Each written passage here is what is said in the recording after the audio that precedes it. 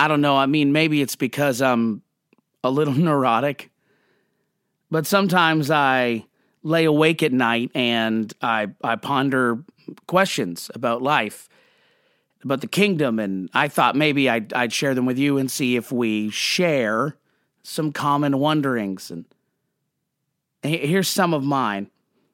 What role do I play in experiencing the greatness of God in my life, in my world, in my church? Do I play a role at all? Or is God kind of just set the whole thing up and I'm along for the ride?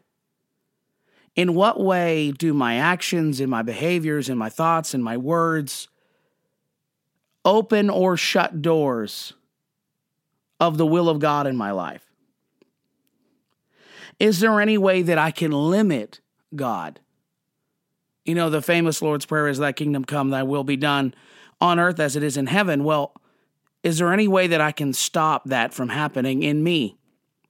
As a leader, I know this is kind of an existential and spiritual question in a season dedicated to leadership and personal growth, but we're restorationists here. We're apostolics. And so it's not just what's pragmatic that's been tested by, Harvard Business Review or some sociological research or company. It's all of our wanderings and meanderings through the plan and the will of God have to do with these big questions about, is there a way that I can pull a lever and more of God's power and plan and spirit is unleashed in the world? Or if I don't touch that lever, then maybe there's a chance that I don't experience all that God has for me. In what way can I limit God? Or better yet, in what way can I take the limits off of God? My name is Adam Shaw, and this is The Restorationist.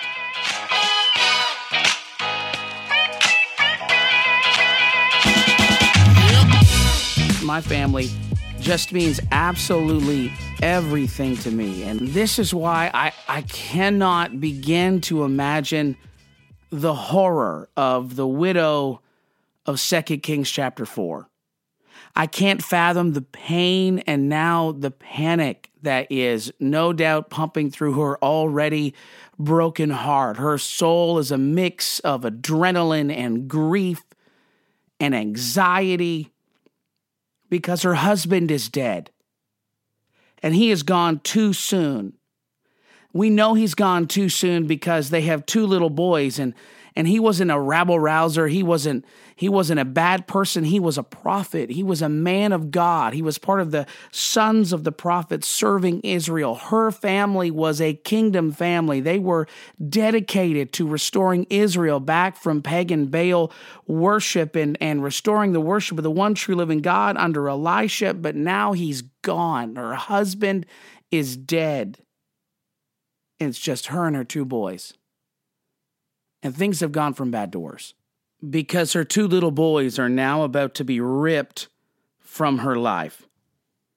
Without a dad in the home in this particular day and age and this culture, there was no one to pay the bills, and now the debt collector was coming.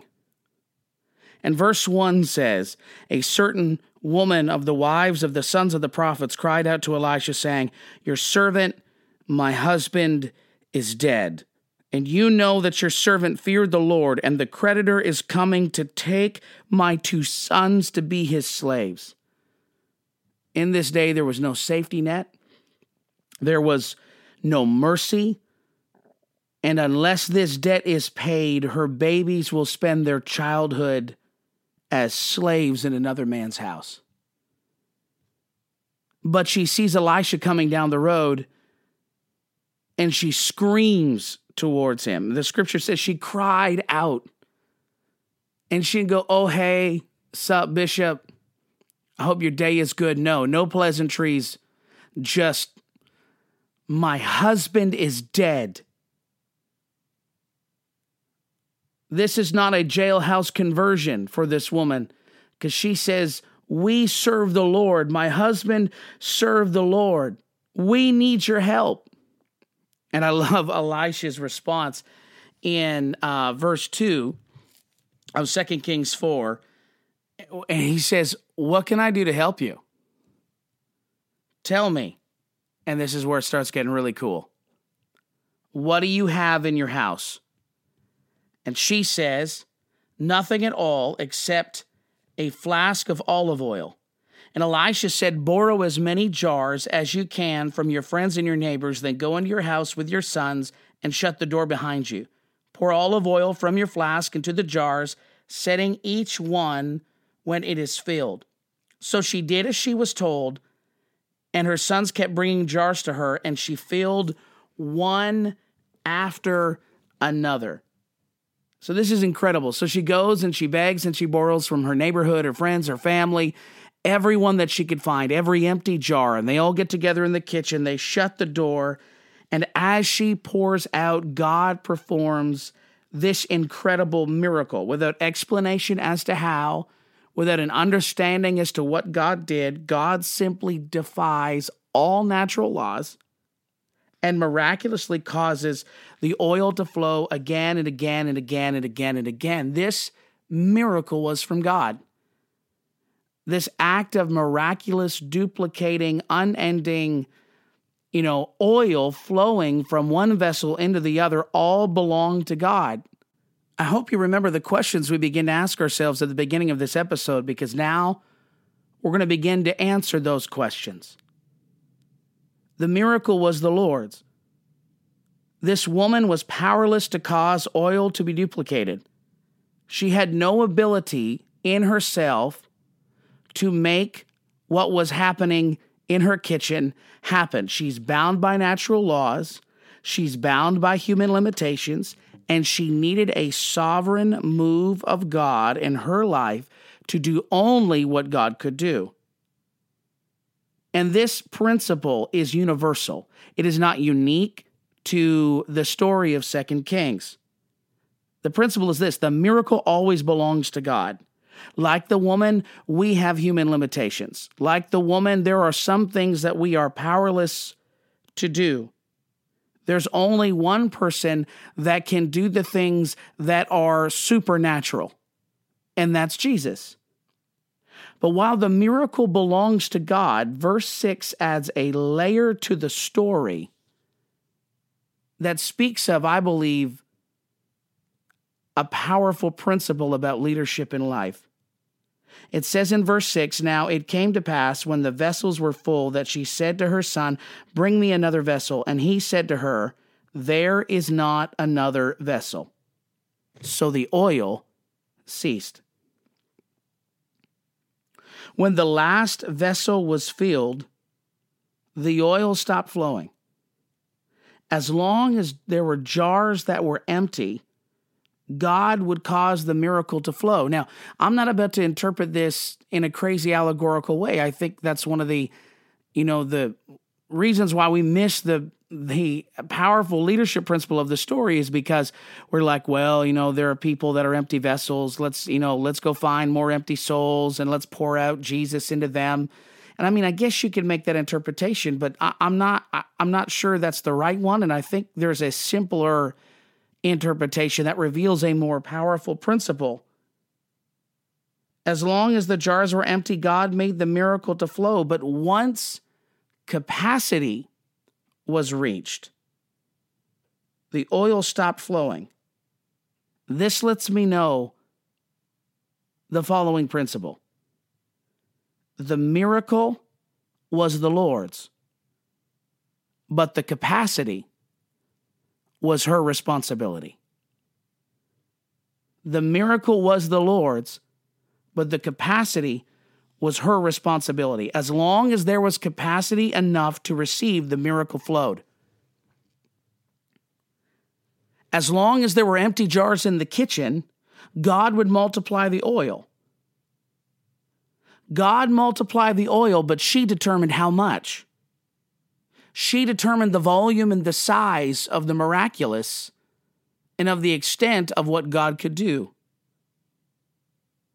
The miracle was God's responsibility, but the capacity was her responsibility. Because verse 3 says, go borrow vessels from everywhere, from all your neighbors, empty vessels.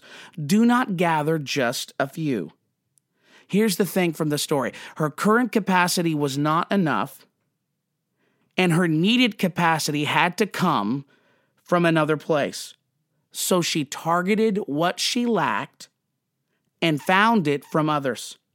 She was humble enough to reach out to other people and take what they had and incorporate it into her life. Notice this, she did not make her capacity problem God's problem. She didn't say, well, if God wants me to sell some oil, he better get me some more jars. She didn't say that at all. She shouldered the full weight of her capacity problem. She shouldered the full weight of enlarging that capacity to make room for more of God in her life. Her lack was her problem, not God's. So she made room for more. See, I believe before we dive in, and thank you so much to all of you that reached out to me on Instagram and Facebook with your questions. I'm going to be developing future episodes on the nuts and bolts of leadership and team building. And I can't wait to jump into that, but I felt like I had to do this episode first so that we could really unpack our part in this leadership development and ministry process. I believe God gave me this several months ago for my own life, and I just want to share it with you.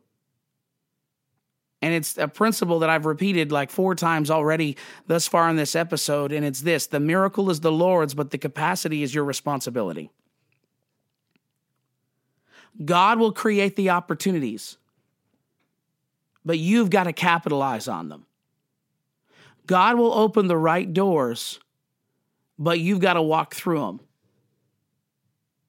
Like the widow, we have got to realize that our current capacity is not enough. I mean, you and I do not have it all together. We don't have it all figured out. We don't have all of the skills, the faith, and the discipline that we need. So therefore, we have got to target what we lack and learn from someone else. This is going to require you to be open and to be humble, to read books, to ask questions, to learn from one another, to pray longer, and honestly, just to take initiative. Because the miracle is the Lord's, but the capacity is your responsibility. Whatever amazing things God does through your life and through your ministry and through your leadership and through your local church, those are all God's. You can't take the credit for that. But the size or the extent of what God does, that's all on you. See, God will move in your family, but the capacity of your prayer life will determine whether or not you barely survive this season or whether or not you thrive and go to a whole new level of anointing and faith. God will reach for your family that's lost, but your preparation to answer their questions, to meet their spiritual needs, to be bold in your witness determines the speed of that reach. God will provide for your needs, but your generosity determines the size of that blessing. God will cause revival to flow in your local church, but your spiritual health, your leadership, your emotional intelligence, and your administrative capacity and skill determines how many come and if they stay. Don't make your capacity problem God's problem. If God wants me to pray more, he'll get me more time. If God wants me to do more, he'll give me more energy or a less demanding boss or finally make me full-time in the ministry. If God wants me to teach or if he wants me to preach, then he'll make me smarter. Or, I'm just waiting for the phone call to be able to, preach in big church or to preach in youth service. I'm not going to go out and create opportunities through personal discipleship. I'm going to wait. If God wants me to do something, if he wants to flow through my life, then he's going to give me the means and the opportunity in order to do that. Don't make your capacity problem God's problem. And if I can burst your bubble just a little bit, don't pray about your capacity. Work your capacity problem. You don't pray about your capacity. You enlarge it. When we pray these prayers, what we're asking is, God, give me more jars. And the jars are never his responsibility. You know, we walk around like in our best TD Jakes voice. We're like, oh, God, give me more. Give me more. Oh, God, I prophesy. You're going to grow me. And we got the B3 wailing in the background. And we're like, oh, God, give me more time. Give me more energy. Grow me, God. Grow me, God. And we're sharply inhaling, you know, like a kid hyperventilating, you know, in a temper tantrum. And God's like, go read a book. You want to be growing? Go read a book. In fact, I wrote a whole bunch of them. There's 66, all collected, wrapped in vinyl or on your phone or in goatskin leather if you're a Bible nerd like Adam Shaw. Go read a book. I have this massive list, so just indulge me for a second. Oh, God, make me more successful. And then we're like, I'll praise you for it. I'll dance for it. I'll shout in advance. Ha! And God's like, I put this person in your life who's already succeeded where you want to succeed. They've grown themselves. They are doing what you want to do. I put them in your life, your church, your district, the internet, that you can reach out and go make a real friend and learn from somebody. Pastors or youth pastors, we're like, oh, God, send me more help. I prophesy, more help. And God's like, grow who you got. Look who I started with. Right before I died, I had to pick an ear off the ground because my right-hand man cut it off somebody's face. Grow who you have, right? We're like, God, make me more focused. Oh, God, give me a mind for you. God's like, deactivate Facebook. Practice self-control. Put your phone in a drawer because the jars aren't his problem. The oil is his problem. The miraculous is his problem. The anointing is his problem. The jars are yours. Here's the application. Your spiritual disciplines of prayer, scripture reading, fasting, study, being in the right community with the right people, and creating a culture of continual learning in your life, those things increase your capacity. Your ability to seek God, to read his word, to fast, to read good books, and to be mentored by people. Those things increase your capacity. The ability to be honest with yourself about your gaps and where you are weak. The gaps of your life and your character, those things increase your capacity. If you can increase your level of consecration to God, you're increasing the capacity of your anointing. Holiness is not legalism. Having standards of conduct and dress and behavior and speech, that is not legalism. Those things draw you closer to God as you dedicate all of your life to him. We got to get off this legalism business. Holiness is about the negative separation from the world and the positive separation of drawing closer to God. The ability of your life to handle pain and pressure and setbacks and not shut down and wait for a perfect environment, a perfect time, or a perfect season to become completely invested and engaged in the kingdom, that increases your capacity. To every leader that is in a local church that has a team underneath them, you are the lid. No one in your organization or your family or your relationship circle is going to rise higher than you. You set the bar. You set the tone. Let's break this down from families onwards. Dads, husbands, you set the spiritual and emotional tone for your family. Moms, wives, you nurture out what you prioritize. And if you don't prioritize spiritual things, you will not have a spiritual family. I love this quote. Culture is shaped by how leaders behave, not by how leaders believe. Now, I believe in the truth. I believe that we should believe the apostles' doctrine. But if you want to build a culture that creates room for more, that culture is shaped not by the things you believe about God, but by how you behave as you lead.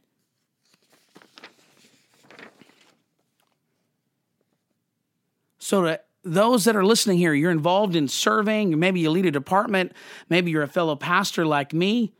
I love this quote by, he's not my real uncle, but it would be amazing if he was, Rodney Shaw, Pastor Rodney Shaw. He said in this tweet I read the other day, he was absolutely phenomenal. Think of the church like a ship. The Holy Ghost is the wind. Administration is the sails. I love that. I love that because it speaks to capacity. If we are the good old gospel ship, the Holy Ghost is the wind, but our systems, our processes, and our ability to administrate ourselves in common sense ways, those are the sails. And here's one thing I have learned in my life thus far. The wind is always blowing. The wind is always blowing. God is always moving. There are extreme circumstances where God leads us through seasons where he is silent and he is quiet, but I don't believe for a moment that churches and organizations and individuals should go through years and years and years of their life where there is no growth and there is no forward motion. Chances are the problem is not God. The problem is the system and the processes that give room for God to move. Your administration is your capacity. The consistency and productivity and your focus as you serve is your capacity. One of the things I was listening to a podcast by Carrie Newhoff the other day, and one of the things they talked about when it came to church growth, only 6% of churches in North America are growing. And the thing they said about churches that grow is that the thing that churches are growing are doing is the same thing that churches that are declining are doing. It's just that those who are growing do it with consistency. They have good administration. They have repeatable processes that are scalable across every team and every department. That it's not the one-off that wins the game, but it is the consistent daily grind of discipline of acting with excellence in every area of your ministry that results in growing the church. Our administration, our consistency, our productivity, our disciplines hoist the sails to catch the wind of God. If the wind is always blowing, our administration, our processes hoist the sails to catch the wind of God. Here's a quote that I love, and that is, every church is perfectly structured for the results it's getting right now. And I think I can pare this down to the individual life. Every life is perfectly structured for the results it's getting right now. If you don't like the results, don't blame God. Change the structure. Because as the church grows, so must you. So what does this mean? What does this actually really totally mean? You need to increase your competency in the things of God. You need to increase your competency and awareness of the gaps that exist within your organization and within your personal life. What does my team need? What do I need? If God were to add 50 people or 75 people to my local church right now, could we handle it? Could we make sure that everyone is discipled? Because there's nothing more awful than reading stories of 100 soul revival happening in a church, 150 getting the Holy Ghost, and then you visit that church and they have the same number of people the following year that they did before the revival started. That's a capacity problem. What do we need to have in place that when God sends revival, we'll be able to take care of the people that God brings us? How do we need to grow? Add to your life. We have to realize that our personal, and you're talking to a guy that didn't get serious about administration and processes and productivity until a couple of years ago.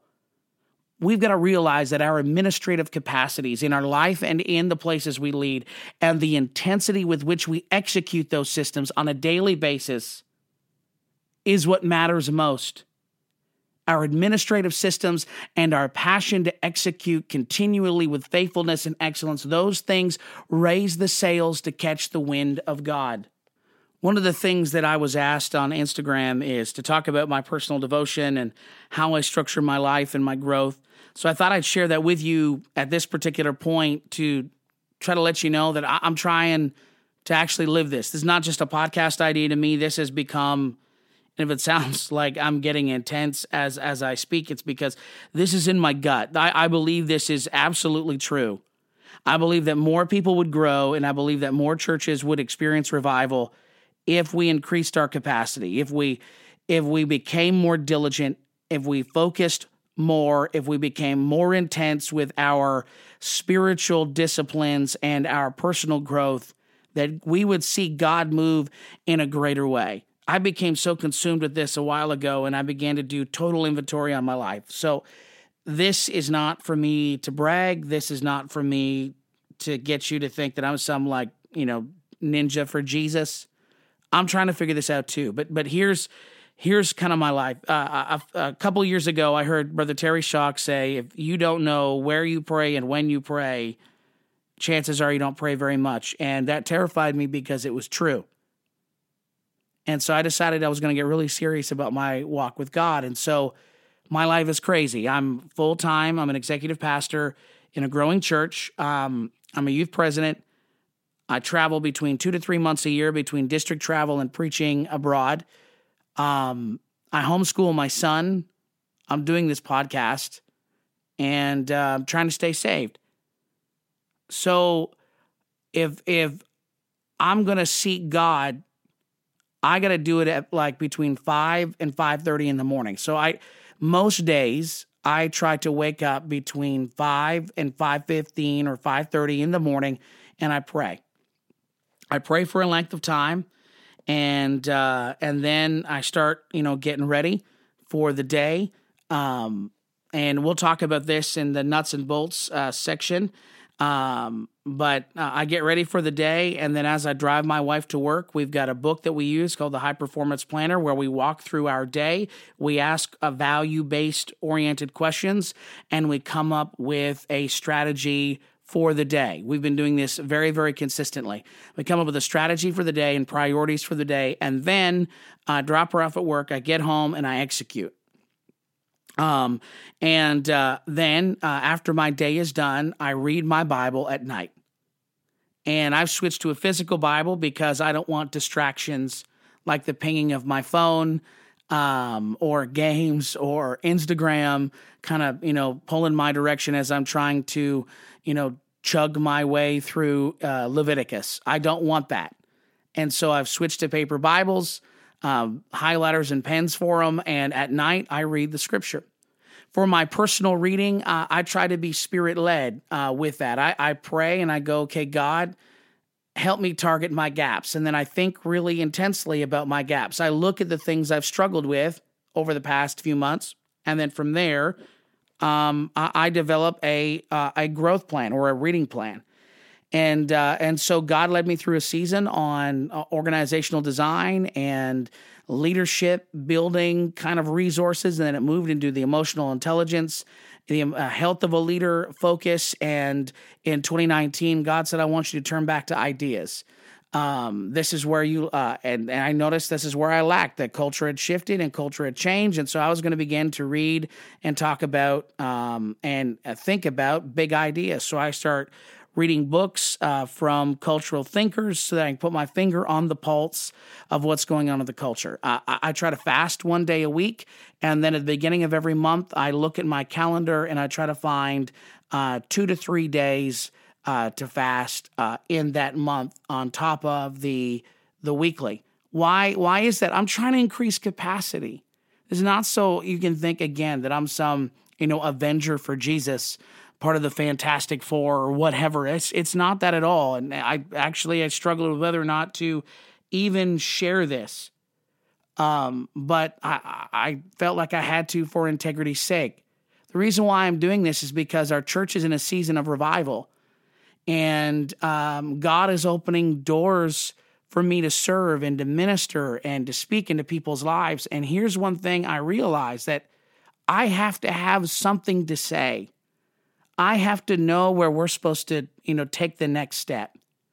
I have to have the skill sets and the ability and the spiritual, emotional, and leadership intelligence to be able to take advantage of whatever door God opens and, perform with excellence and anointing. It's also me understanding that I'm the lid for everyone that looks to me for influence and leadership in my life. That scares me to death because I don't want to limit anyone who I'm mentoring. I don't want to limit their potential. I don't want to limit their anointing by creating a culture of leadership where it's okay to not be absolutely crazy intense about chasing the miraculous things of God through growing myself as a leader. We've got to commit to be diligent, leadership growth, advancing our systems.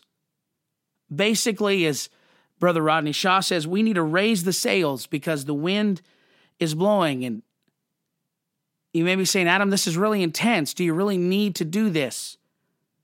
I'm just trying to catch the wind. I'm trying to bring Jesus more jars.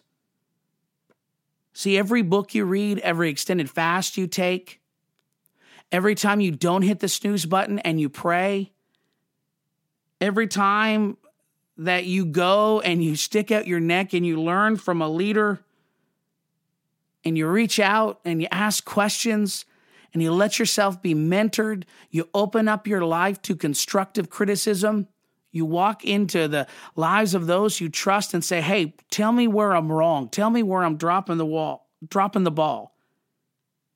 Every time you do that, you are getting more jars. See, here's what, if I can just be completely transparent, I never want to be in a place where I cannot maximize the miracle because I lack the capacity. I never want to be in a place where God can do something amazing, but he can't because he didn't get enough jars from Adam Michael Shaw. I was talking about this last summer,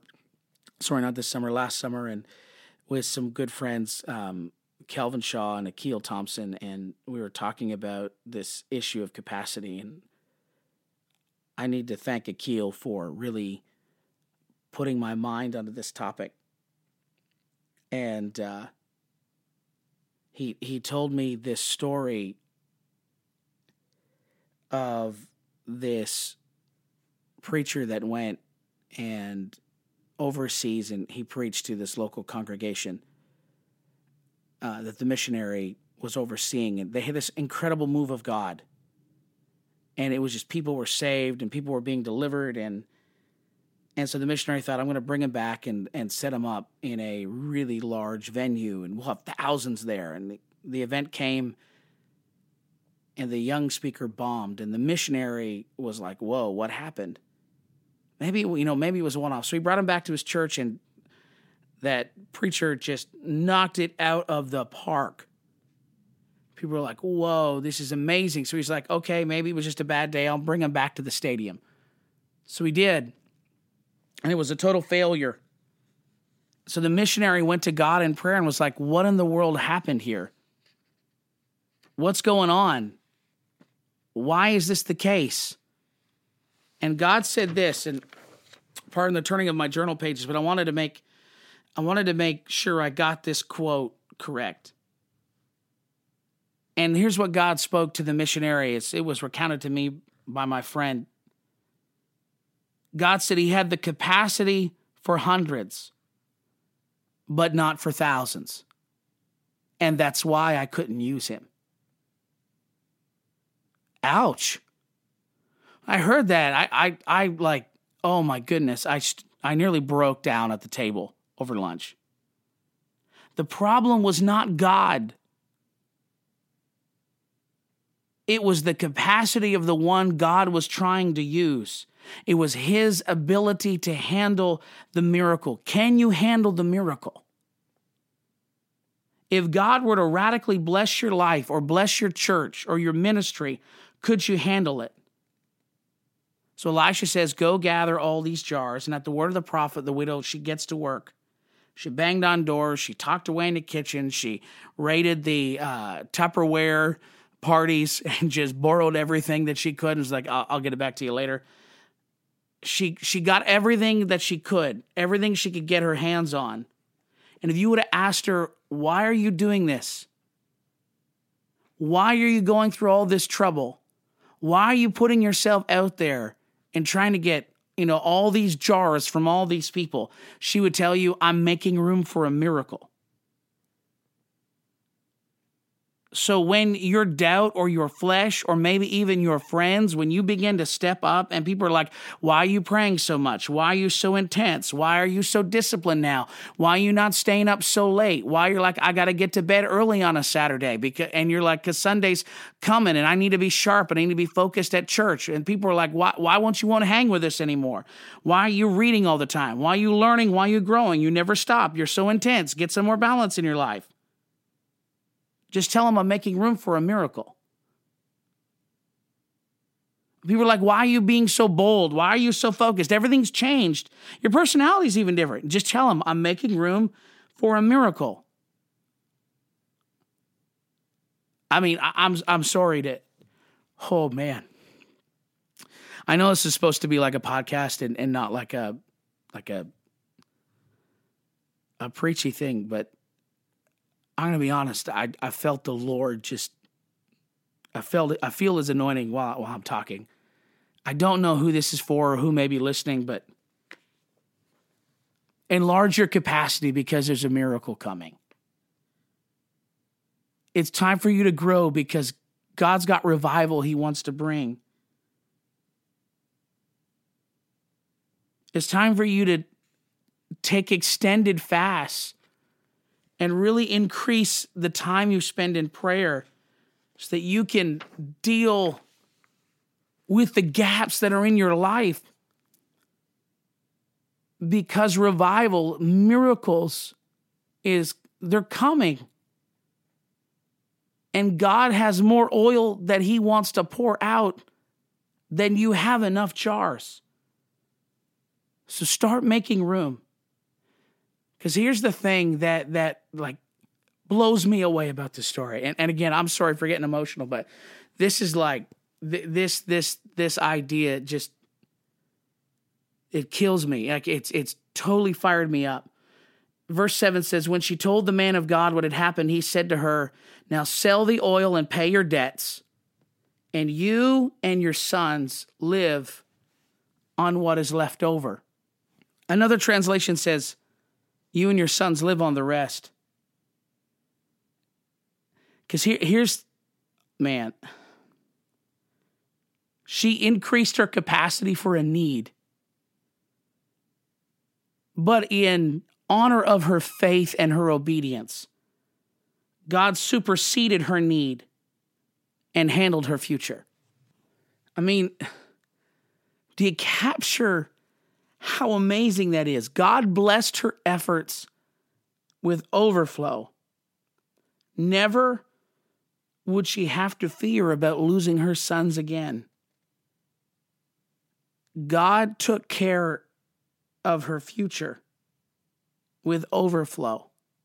See, here's the thing that I have learned about God in this season of capacity and enlargement, this journey that he's been taking me on.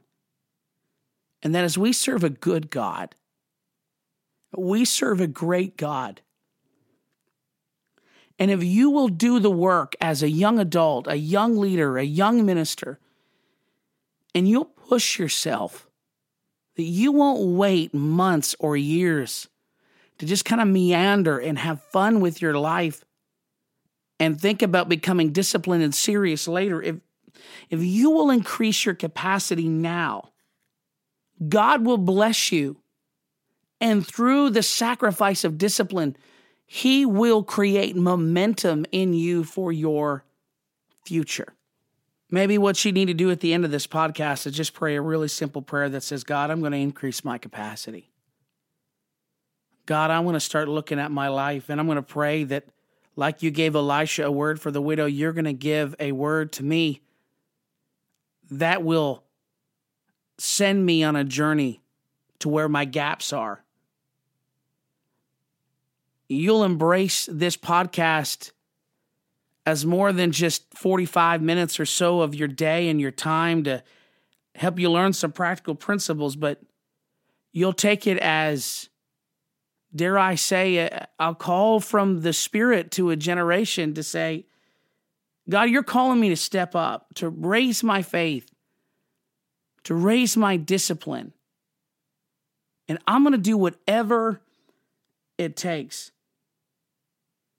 Because I believe that if you'll obey God through the efforts you take to increase the capacity of your spirituality, your emotional health and intelligence, the systems and processes and administrative structure of your churches and departments or organizations that you lead, that you're creating capacity for a brand new future, and you're going to start making more room for a miracle.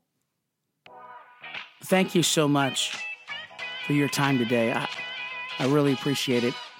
To all of you that submitted questions on Instagram and Facebook, I'm going to be hard at work to put together a few episodes to deal with those in this season on leadership and growth we're in right now. But before I jumped into answering those questions, I really felt led by God to share this with you, and it's something I really deeply feel in my heart for those of you that are part of my generation and younger. It's time to increase our capacity, because through increasing our capacity, we make room for the miraculous of God in our life. Well, this is all the time we got for today. Thank you so much for listening. The sounds from the room next door let me know that my son is up from his nap and he's going to want to hang out with Daddy. If this has blessed you at all today, please consider sharing this. Leave me a review on iTunes or on Spotify. I think there's such a desire amongst younger apostolics, younger apostolic leaders to really grow. And so let's connect with each other. And as iron sharpens iron, let's grow together. I heard there's some others that are going to be starting some podcasts. And I'll let you know as soon as they're launched. I think the more voices that we can get that believe this amazing Book of Acts apostolic message, I think the better. So thank you so much again for your time. I hope you have a great day. God bless you.